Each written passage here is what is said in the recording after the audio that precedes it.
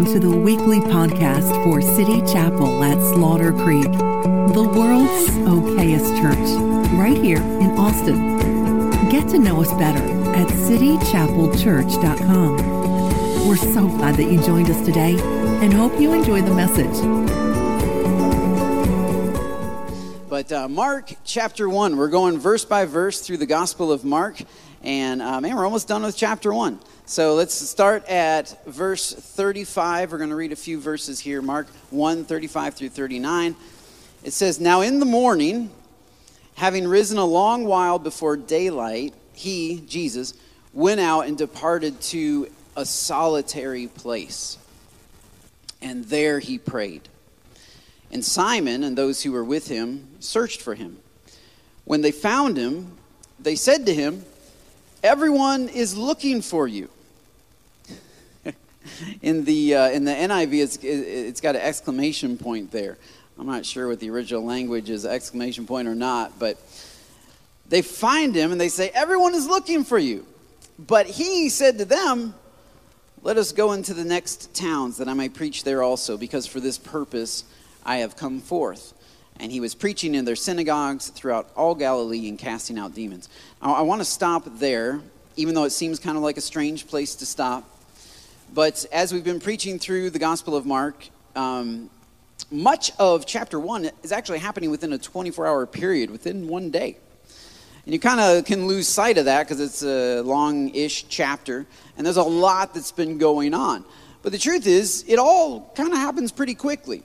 And we know that Mark is the author of the Gospel of Mark, and Mark is the assistant of St. Peter, the Apostle Peter, who in this story, his name is Simon. His name hasn't been changed to Peter yet. But we know that the Gospel of Mark was written by Mark and dictated to him, according to early church history and church tradition. It was dictated to Mark by Peter himself. So Peter is telling Mark the story, his story of walking with Jesus, of becoming a disciple of Jesus, and how that unfolds. And so it's not surprising that Simon is mentioned many times in this story. That Simon is kind of the key figure in Simon's story. So for instance, verse 36, it says that, "And Simon and those who were with him searched for him." So Simon and those who were with him, Andrew, James, and John, the 4 disciples so far of Jesus who have been called. And it's tracking along Simon. It's not just Simon that's going to search for Jesus, but remember they're staying at Simon's house, Simon and Andrew's house. And it was Simon's mother-in-law that Jesus healed just in the verses prior. So just to give you a quick recap, right? Jesus calls James and John and Simon and Andrew. They're fishing. He calls them to himself. And then almost like right away, he's in Capernaum, in their hometown, Simon and Andrew and James and John's hometown, at their local synagogue, and he's teaching. And he's teaching with authority, and it's very surprising. And while he's teaching with authority, this demon begins to manifest at church.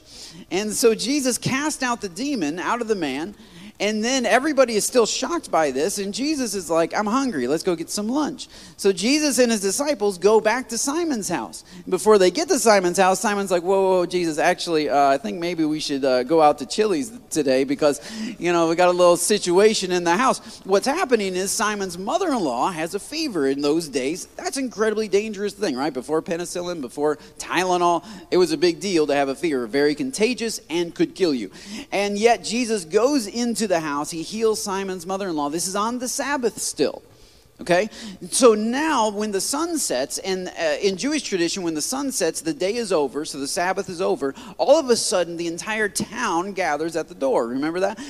Jesus is in the house, the city is at the door, because they've heard that not only can this man cast out demons, but he can also heal the sick. So they brought all of their sick, and they brought everyone who was demon-possessed, or like mentally out of it. And they brought them to him, and he healed them, and he cast out all demons. Immediate deliverance and immediate healing. I would say it's a good day, right? I would say, wow, things are going really well. If you are sort of, if your name is Simon, and you happen to be first day on the job as a disciple of Jesus, holy cow, things are going well. I would say he's knocking it out of the park right now. Jesus is tearing it up. Simon wakes up from a very good day, right? The disciples wake up from a very good day, and they look around and they go, where's Jesus? I don't know about you. When I was reading this week, I was like, man, I can so relate to that. So many times when things are going well, all of a sudden, God just disappears. Like, I thought he was right there when last night, he was right there. Like, literally, I just talked to him right there. Like, I just met with him right there. Turns out, Jesus is kind of unpredictable. Turns out God is kind of unpredictable. That you think you know what song to sing to get him to, come and visit with you. You think you play that song in the van and it doesn't hit the same way it did. And you think like, hey, if I read this passage, that'll really stir me up. I'll just get out the Psalms. And then turns out, not every time you read that. Sometimes you read the Psalms and it's depressing, right? And it's not hope-filled. And it's like, God, where are you? Everything is burning around me. What's up with this? And so it's like that. Sometimes the thing you found God in yesterday, suddenly he's not there anymore. And he just kind of moves. And so I can totally relate. Actually, this is something I've noticed just personally as I'm studying through the Gospel of Mark, preaching verse by verse. I've noticed how pastoral Mark is. I've noticed because this gospel, according to Eusebius, was written by Mark, dictated by Peter, to be left with the church that Peter and Mark planted in Rome. And so it's very pastoral. It's very much like, hey guys, I know you're confused. I've been confused too. Some people read the Gospel of Mark, they're like, what an idiot. Boy, Peter is such an idiot. And it's like, well, I don't think he is. I don't think Simon and Andrew, I don't think they're dummies. I don't think they're slow. I don't think they have problems. I think they are exactly like me. I can relate to this. I'm like, wow, okay, I'm not alone. I guess when I'm confused and I don't know where Jesus is, I guess that happens from time to time. Apparently, you can be physically having a sleepover with Jesus and wake up wondering, what happened? Did I say something wrong? Was it too gassy in here? What's going on? What's the deal? And Jesus is just gone. And these disciples are searching for him. But what I want to talk to you about today is really the example that Jesus leaves for us. Because I see in this passage two separate behaviors. And I feel like Simon Peter is filling in these details as a pastor to let us know, hey, guess what? I wasn't always the way that I am. I used to be like this. But Jesus was like this, and I had to change the way that I was. Right? And so I just it's never more clear of a contrast between ways of thinking, ways of valuing things, ways of going about my day, ways of living than it is right here in this passage. So it's much easier kind of to say, boy, Pete really got it wrong. And hey, if it applies to you, then fine, the Lord will speak to you. But what I want to do is I want to show what Jesus is doing here. After a good day, Jesus rises early and departs for a solitary place. So I want to talk to you about the need for a solitary place. You and I need a solitary place. Now there's a huge difference between Jesus and the disciples, and I want to get into that in a minute, but just to start off, what Jesus does here is a beautiful example to you and I. We need a solitary place. Solitary, the word solitary means alone. It means secret. It means actually one of the Strong's definitions is a place without the aid of friends or family. So you and I, we need, and this is important in our generation especially. So I don't know who this God might be speaking to through this passage, but I just feel like God wants you to know that you need to have a solitary place. I don't know who this is for, but you've watched enough Netflix. You've caught up on Hulu. You're all good on HBO Max. Paramount Plus will be fine without you. The NFL will keep on going. Ladies, it's not a good time to tell your husbands amen. I'm just saying. This looks straightforward, just straight ahead. But Facebook doesn't need an update on what you had for lunch. right? You don't have to wish people happy birthday who are not on Facebook, happy birthday on Facebook. Because they're not on Facebook. You can actually wish them in person. You can go tell them happy birthday. Like, we live in a generation where it feels like the emphasis is, well, I was just at Home Depot on Friday afternoon on my day off, and and somebody called me, and I'm like, well, I'm at the place where doers get more done. Because obviously, I need to get more done. Like, it's just weird. We're in America. I think it's particularly American, but it's also a part of our generation because America leads the country in a lot of ways of thinking. We really do form a lot of the value systems of the nations. It's like, hey, if you can be more productive, if you can have a telephone or a cell phone that will flip open so that you can watch the game and text at the same time, so that you can, I don't know if you saw that Samsung, the flip one, like if you can get more done and be more productive, you'll be more fulfilled. And yet Jesus is fighting against this belief system that we need to do more, to be more, that we need to accomplish more, to feel better, or to be on track, or to be pleasing to God. Instead, he departs to a solitary place.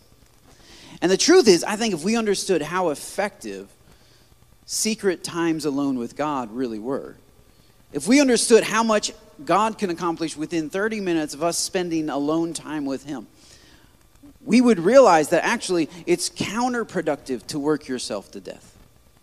You'd become less effective the more burned out you are. Nobody becomes more effective. You become less effective the more burned out you are. And Jesus, multiple times in the Gospels, you're going to find that this is a pattern for him. This is not just a one-time thing. This is a persistent pattern in his life that he pulls away to connect with his heavenly Father through prayer into a solitary place. And let me tell you, if God has to connect with God, you might have to connect with him too. I'm just saying. I might have to connect with him too. And so this solitary place is important. This solitary place is a need, and it is a place. My first point is that this is a place for every season. Oftentimes, what I've run across in Texas is that people see prayer as like this, it's this emergency valve. It's the spare tire, right? It's like your car is broken down on the side of the highway. Well, I've done everything I can do, and now all I can do is pray, you know. But man, no, like prayer is not a spare tire. It's the steering wheel. I read that somewhere on Facebook. It's the thing that is for every season. Jesus, on his best day, I mean the best day of his life as recorded in the Gospel of Mark has to be right now. Now I know there are some pretty awesome days. You read the other Gospels prior to this. But for 30 years, Jesus has been waiting to preach and to minister and to show the world who he is and to show the world the love of God and to set people free. He's been watching demons possess people for 30 years. And his Father says, hold on, don't set them free yet. That's got to be difficult. And now his Father says, okay, go ahead. And he just begins delivering people left, right, and center. And he's had a really good day. Let me tell you, prayer is not just what you do at the end of a bad day. Prayer is not just what you do on the morning after you've been fired, the morning after the divorce, the morning after the difficulty. Prayer is not just what you do when things are rough and it's like, oh, I need to recenter my heart. It is for that, absolutely. But Jesus shows us it's actually after your best day. Which means that prayer, a solitary place, has to become a discipline that you apply to every season of your life. Man, I'm telling you, if you could understand the benefit of applying spiritual disciplines to every season, your life wouldn't look like this. Your emotions wouldn't look like this. Your romantic partner choices wouldn't look like that. You know what I'm saying?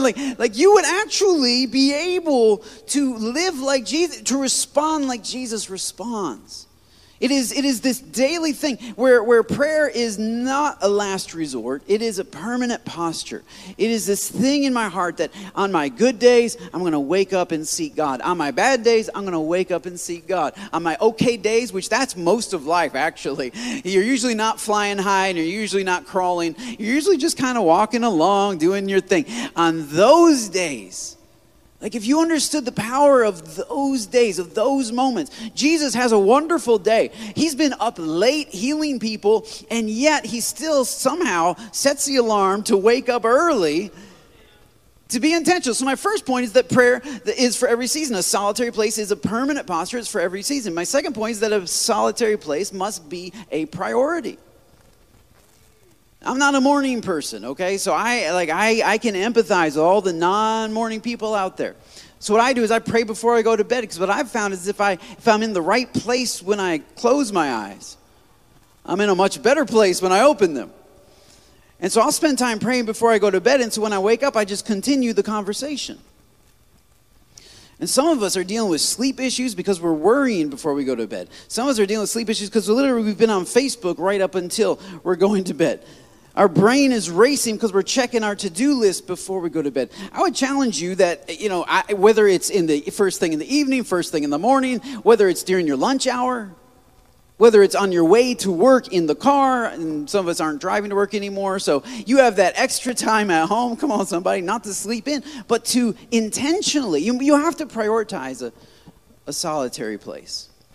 And some of you are looking at me like, I don't really know that I can do that. Well, just try it. Try one day a week. Just start off by saying one day a week, I'm going to get up 30 minutes earlier to spend that 30 minutes with God.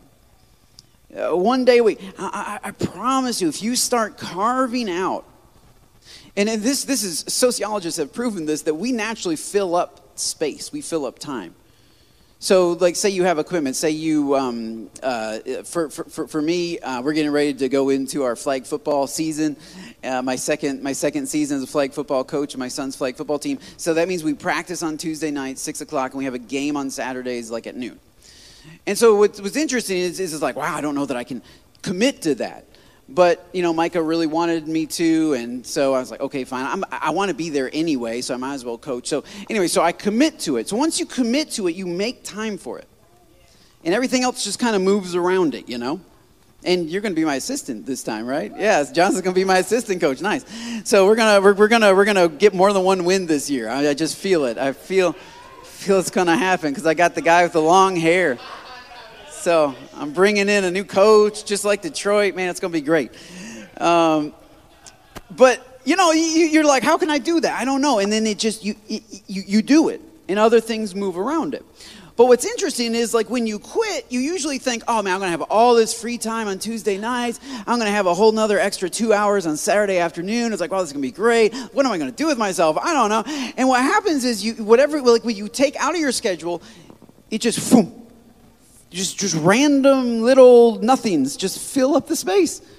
And then you're like 6 months later, how can I possibly find time on Tuesday night? It's like, well, are you really doing much more? Or have you just allowed little things to fill the margin? And this is what happens is we allow little things to fill the margin. So what I'm saying is, you think you don't have time for a solitary place, for a place of prayer. But if you will make the time, you will find the time. It really is a matter of deciding, you know what? Okay, Mondays, that's the day. Fresh off of Sunday, I'm motivated. Like, find a time that's easier for you, right? Get some espresso to wake yourself up or something. I don't know what you got to do. For me, when I first wake up, and this isn't very spiritual, but when I first wake up, I grab my phone, and I have a Boggle game on my phone. And I play Boggle. That's what I do. It takes 2 minutes for a round of Boggle. So I play a round of Boggle basically every day. Some of you are looking at me like, oh, I don't know if I should be going to this church. This pastor does not start fasting and praying as soon as he wakes up. No, I play Boggle because it wakes me up because I am not a morning person. But if I have to think, but I actually like Boggle. I like spelling and I like grammar and I like trying to find different words. And yeah, come on, get some Boggle people around here. And it's just a challenge for me, and it like stretches my brain. And then I go get 4 shots of espresso, and then I start my prayer time. Okay, that's how that works. That's how that works. Because otherwise, Jesus is just going to get somebody who's fallen asleep on him. Because I'm not with it. I'm not there. I'm there, but I'm not there. You know what I'm saying? Like, my eyes aren't entirely open. I don't know what's going on. And so I need some Boggle, stretch my brain or something, and I need some coffee. So this is what that's what I'm not saying that's the healthiest thing to do. Don't go to your doctor and say, well, my doctor said, my pastor said. I'm not a doctor, okay? My expertise is theology, all right? I don't know. You figure out your own health. But tea, maybe, if you want. Water, I hear, is better, or whatever. No, it takes a priority. And Jesus does this. And what I think is powerful is that Jesus does this even on his good days. And I've seen my wife do this. Like Ro is really great at this. She'll wake up early, she'll go downstairs, she'll turn on some teaching, she'll listen to a sermon or two, she'll read her Bible, she'll spend time with prayer. And that's awesome. So if you can do that, my goodness, by all means, absolutely do that. Personally, I gotta wait till like the evening till I'm giving Jesus my best. You know what I'm saying?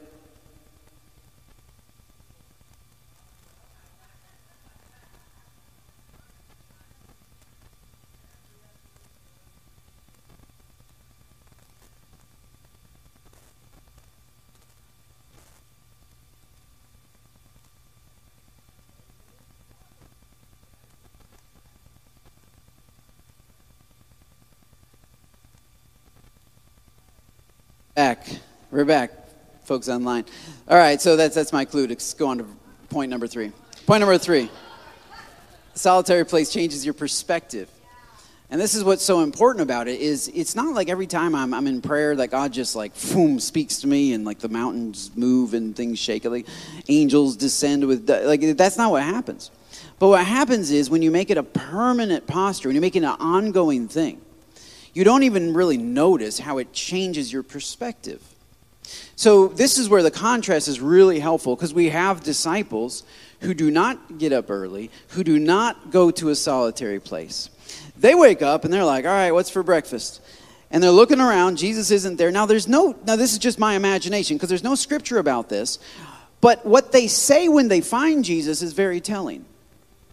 So that when they find Jesus, what do they say? They say, everyone. It's probably an exaggeration. I'll just go out on a limb and say that's an exaggeration.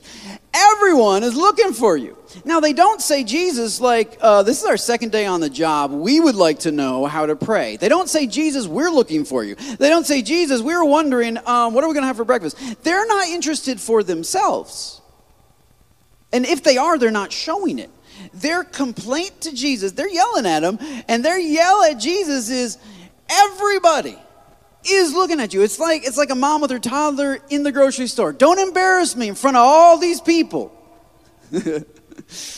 Come on, somebody. It's more of a concern about what the expectations are of the community. So I guess there must have been some expectations of the community. I don't think the disciples are lying to him. It seems like everybody, or at least from their perspective, everybody was out there looking for Jesus. And these guys are feeling the pressure of what everybody else is looking for. And this is the problem with not having a solitary place. You will feel the pressure of what everybody around you is looking for. You will wake up under the pressure. You will go throughout your day under the pressure of the expectations of your spouse, the expectations of your kids, the expectations of your community, the expectations of people on Facebook, the expectations of your extended family. And you will be pushed and pulled and driven not by heaven's direction for you, not by God's divine purpose for you, but by the expectations of people who are around you. These guys wake up in the morning, and it's just in my imagination, they must have looked out the door, and it's like there's everybody that was healed and delivered and set free. Like there's it's like, I don't know, they're still having a party out there. This is like a fiesta. Well, okay. I mean, I was thinking more like downtown 6th Street and South by. Like this is like wow, let's just hang out. Like let's just get a tent. Let's sleep here. Like because we want to hear more from this teacher. We want to see more of what he can do. And so they're hanging out, and there's all this expectation on the house, and yet Jesus has exited the house, and Simon's like, you got any tricks up your sleeve, James? You know how to do anything? You got Andrew did that party trick that one time where he like swallowed that thing. Remember, you go to and they're feeling the expectations of the eyes of the entire community on them, and they don't have the direction that Jesus has. They don't have the focus that Jesus has. They don't have anything to counteract that. And so they naturally just go along with that. Okay, that's what you want from me. Okay, that's what you need. Okay, that's what you need to hear. Okay, that's what you're expecting. Okay, that's what you're looking for. That's what you're valuing. That's what you're seeking. Okay, then that's what I'm valuing. That's what I'm seeking. That's what I'm trying to get. That's what I'm trying to be. That's what I'm trying to do. They start reflecting the desires of the culture. Those around them are literally dictating what they're going to do. And so everybody else is looking for Jesus, so they start looking for Jesus. They're not sick. Mother-in-law is being healed. Everything's good. They have no personal need of their own or problems of their own with which to seek Jesus. I mean, maybe I'm more laid back, but I'd be like, I'm sure he'll be back at some point. I mean, I guess he went out to get some fresh air. I don't know. Like, you guys hang out there. We're going to have breakfast in here. We don't have enough for you all. And so far, he hasn't multiplied the bread and the fishes yet, so we don't even know he can do that yet. So you guys you get your own breakfast. Like, I hear Chick-fil-A's got something going on. Like, we got our breakfast. You do your thing. But no, these guys are feeling the pull of the expectations of those around him. Yeah, to perform, to do something. Hey, wow, this was a great day yesterday, but what about today? And Jesus has a completely different perspective. Go to the scripture where Jesus talks to them. They go on next to verse 37 and 38. When they found him, they said to him, "Everyone's looking for you. Don't you sense that? Aren't you sensitive to the needs of other people?" Yeah, he's very sensitive to the needs of other people, but he's not driven by the needs of other people. But it means that there's a different statement coming. But he said to them, "Let us go into the next towns, that I may preach there also." Hold on. So you just had your first ministry moment on the Sabbath in Capernaum. There were some questions around your teaching because you taught with authority, but at the end of the day, you really validated it with that expelling the demon thing, and then you healed my mother-in-law, and that went really well, and then the whole town came out to you. I think they're ready to hear Sermon 2.0. I think they're ready to go to the next level.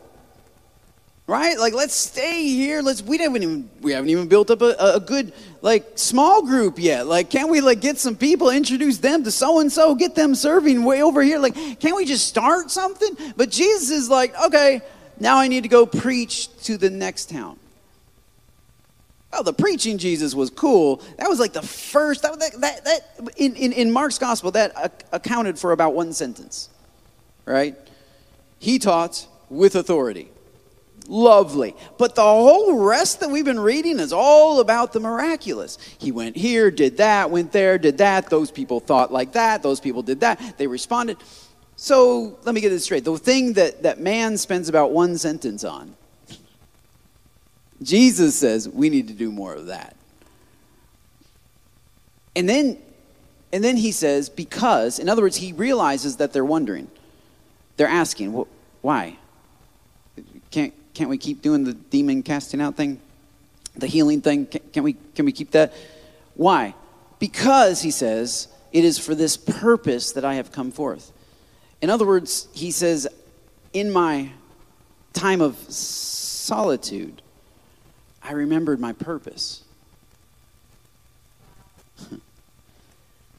You mean after one day you're going to forget it? Maybe. After one day of power, after one day of effectiveness, after one day of woo, after one day of yeehaw, after one day, absolutely. Because humans, this is what we do. We're like wet cement. We get set really quick, and then wow, it's hard to change. Man, it's hard to move. But this is how we do it. Last week, this is exactly how we did it. So this is what works, right? But no, Jesus says, I got into my solitary place.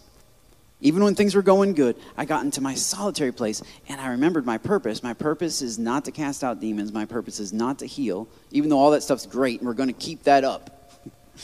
But my purpose is to preach. So the same message that I taught in Capernaum, I need to go somewhere else. I need to continue to preach. And this is what a solitary place will do for you. This is what setting time aside, and I would say every day, setting time aside to commune with God, this is what it will do for you. It will remind you of your purpose.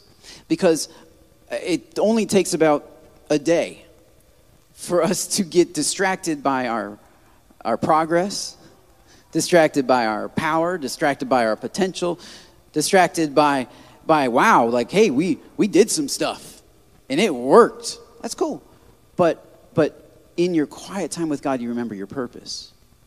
Because you can be productive in all kinds of things, but if you lose sight of your purpose, if you lose sight of the why, it doesn't really matter what the what is. You're going to lose effectiveness in the what, and eventually you lose satisfaction with the what. And so Jesus says, no, I got alone with my Father, and I remembered my purpose. And so within my purpose, this is my purpose to go preach. And so he did. So he was preaching in their synagogues throughout all Galilee and casting out demons.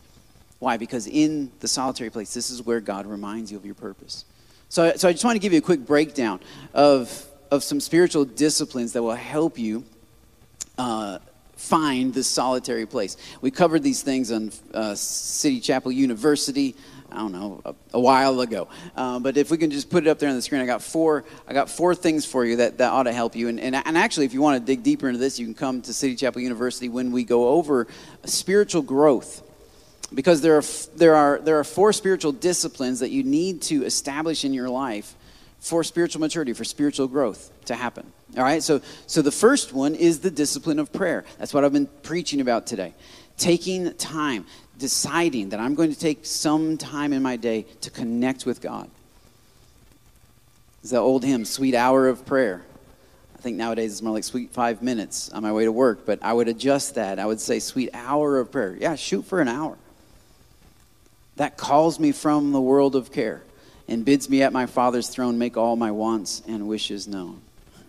In seasons of distress and grief, my soul has often found relief and often escaped the tempter's snare by thy return, sweet hour of prayer. It's a powerful thing to set time aside with God. But secondly, the discipline of meditation. And by meditation, I don't mean like what you see in Eastern religions. The goal of Eastern religion meditation, as far as I can tell, is to empty yourself and become an empty vessel. In other words, to think on nothing, for which a lot of guys are really good at. So we're already pretty solid on that one. My wife asked me, "What are you thinking about?" I'm like, "Nothing." And she's like, "No, but what are you thinking about?" I just told you. So we've been perfecting this art ever since we were like 6. The ability to literally think on nothing. I just from personal experience, I can tell you that doesn't help anything. It doesn't do anything for you. You don't come back from thinking about nothing feeling any better than you did before. So Eastern meditation is the goal to drain yourself in order to get, I guess, more in touch with your chakra and like some inner stuff. But the goal of Christian meditation is different. It's not to think on nothing. It is to think on one thing for an extended period of time. David said in the Psalms, he said, I meditate on you on my bed. And so this is the goal of Christian meditation, to meditate on God. There's actually 2 things that you can meditate on based on the Psalms. One is on God, and then David also said in another place, I think in Psalm 119, he said, I meditate on your law. I think on your law. The law is the first 5 books of the Bible, so Scripture. That's the only Scripture David had. So for us, it's literally, it's the discipline to tell my brain I'm not going to think about 1,000 things right now. For the next 15 minutes, I'm going to think about one thing. Maybe that's one scripture. For God so loved the world that he gave his only begotten son, that whoever believes in him should not perish but have everlasting life. And I'm going to think about that one scripture. You say, well, okay, I just thought about it. How do I think about it again? Well, you're already really good at meditating if you know how to worry. If you know how to worry, you're already an expert meditator. Because this is what worry is. Worry is saying, okay, I said this and it was really dumb. Cool, that's great. But then you go around it and you're like, boy, I wonder how they thought about it when I said that. And then you go around it again and I wonder how that makes them trust me or not trust me later on down the road. And then you go around it again. I wonder if this is just endemic to me. I wonder if this is because of my mom. And then you go around it again. And it's like, no, it's probably because of my dad. I think I get it from his side. And then you go around again. And you just go around and around and around and around and around and around and around. That's what meditation is. Only it's not on negative stuff. It's on God. For God so loved. Well, what does that mean? And we begin, okay, well, how does that affect me? Is his love continuous? If he loved me when I was at my worst, how does that mean that he loves me now? So meditation is to sit and to dwell on. It's literally to walk around something in your mind. And this is what I would encourage you to do. This is something that we're challenging my teenager to do. She's 13, and I'm like, all right, you need to start spending time meditating on God. Because it's so hard to control your mind. Especially when you're 13, your brain's going in 1,000 different directions. And if you can develop the discipline of saying, I'm not going to think about 1,000 different things, I'm going to think about one thing for 15 minutes. Trust me, that'll help you with your sleep, that'll help you with your work, that'll help you at school, because it's tough. And so start with 5 minutes, work your way up to 15 minutes, right? So the discipline of meditation, also the discipline of fasting. Fasting is saying I'm not going to eat anything for a set period of time, whatever that period of time is. For us, oftentimes we fast 1 day a week, just kind of sundown to sundown kind of thing, where we're not putting food into our bodies. And you say, well, can I fast from other things like Netflix and YouTube and things? Sure. But fasting is, add that to fasting, because biblical fasting is specific to food. And whatever your health restrictions may be, work that accordingly. Don't kill yourself. But at the same time, the ability to say, my stomach's not going to rule over me. I'm going to rule over my stomach is a powerful thing. And then finally, the discipline of study. The discipline of study is I'm going to read the Bible and I'm going to actually see if what Pastor Harry says is true. So I personally love it when I get an email during the week saying, Pastor Harry, you said this, and I'm not really sure because da-da-da-da. That's great. Because if you literally just listen to me and like, well, Pastor Harry said it. No, I could be wrong. I have been wrong. Just ask my wife. I've been wrong a few times, like twice in my entire life. It's happened. It has happened. And I admitted to once. I admitted to one of them. And then we're still in arguments about the second one. I don't know. Jury's still out. I'm just saying that no pastor gets it right. Even Paul didn't get it right. Even Paul didn't always expect people to believe him. So he credited the noble-minded Bereans that he's like, man, I preached the gospel to you. You guys were like, that sounds great, Paul. Let me go away and study the Old Testament to see if you're right. And he credited him that. He says, that's awesome. He's like, I wish everybody would do that. Like, everybody needs to be doing that. And Paul's a pretty great preacher according to Scripture. He's pretty spot on. God used him tremendously, but no matter how anointed you are, or how wise you are, or how much you are able to articulate the Scripture, man, you all need to be checking what I'm saying against Scripture. Against Scripture, like open up the book, and it's a discipline of study. It's a discipline of okay, I have this issue in my life, and so I'm going to go to the Word of God, and you can Google. You don't have to have a Bible college degree. You just Google. What does the Bible say about this, right? And you're going to find some weird stuff, but you can find some good stuff that way. And then you can reach out to your pastor or your small group, and you can talk with them and say, man, this is what I've found in Scripture. What do you think? Does this resonate with what you know about Scripture? But we need to be discussing the Word of God and using it as a tool. It's not something that only the priest can come in your house and read, This is something that you can read. Even if you don't understand it all. I don't understand it all. But I love the parts I don't understand, because that means God wants to teach me something. Chances are God wants to teach you something. Not just me. And he'll teach you for you, just like he teaches me for me. And he'll open up your mind to the truth. Just a couple of quotes. One from Leonard Ravenhill as we close out today. Leonard said, and I love Leonard Ravenhill on prayer, he said, the secret to praying is praying in secret. So there is no secret. That's what he's saying. How do I learn to pray? You just do it. It's like riding a bike. You're going to fall over. You're going to sound dumb. You're going to feel dumb. You're going to feel like you're wasting your time, but you just keep doing it. The secret to praying is praying in secret. No man or woman, I would say, is greater than his prayer life. In other words, who you are in the solitary place is who you really are. Who you are in the secret place is who you really are. Not how everybody thinks about you, not what people think you are, but who you are in the secret place before God. That is who you really are. A sinning man, he says, will stop praying, and a praying man will stop sinning. We are beggared and bankrupt, but not broken or even bent. In other words, we're struggling, and we know it. But we're not turning to our one source of help, which is the secret place. One more quote from Richard Foster. He says, in contemporary society, our adversary, the devil, majors in three things: noise, hurry, and crowds. If he can keep us engaged in muchness and manyness, he will rest satisfied. Psychiatrist Carl Jung once remarked, hurry is not of the devil, it is the devil.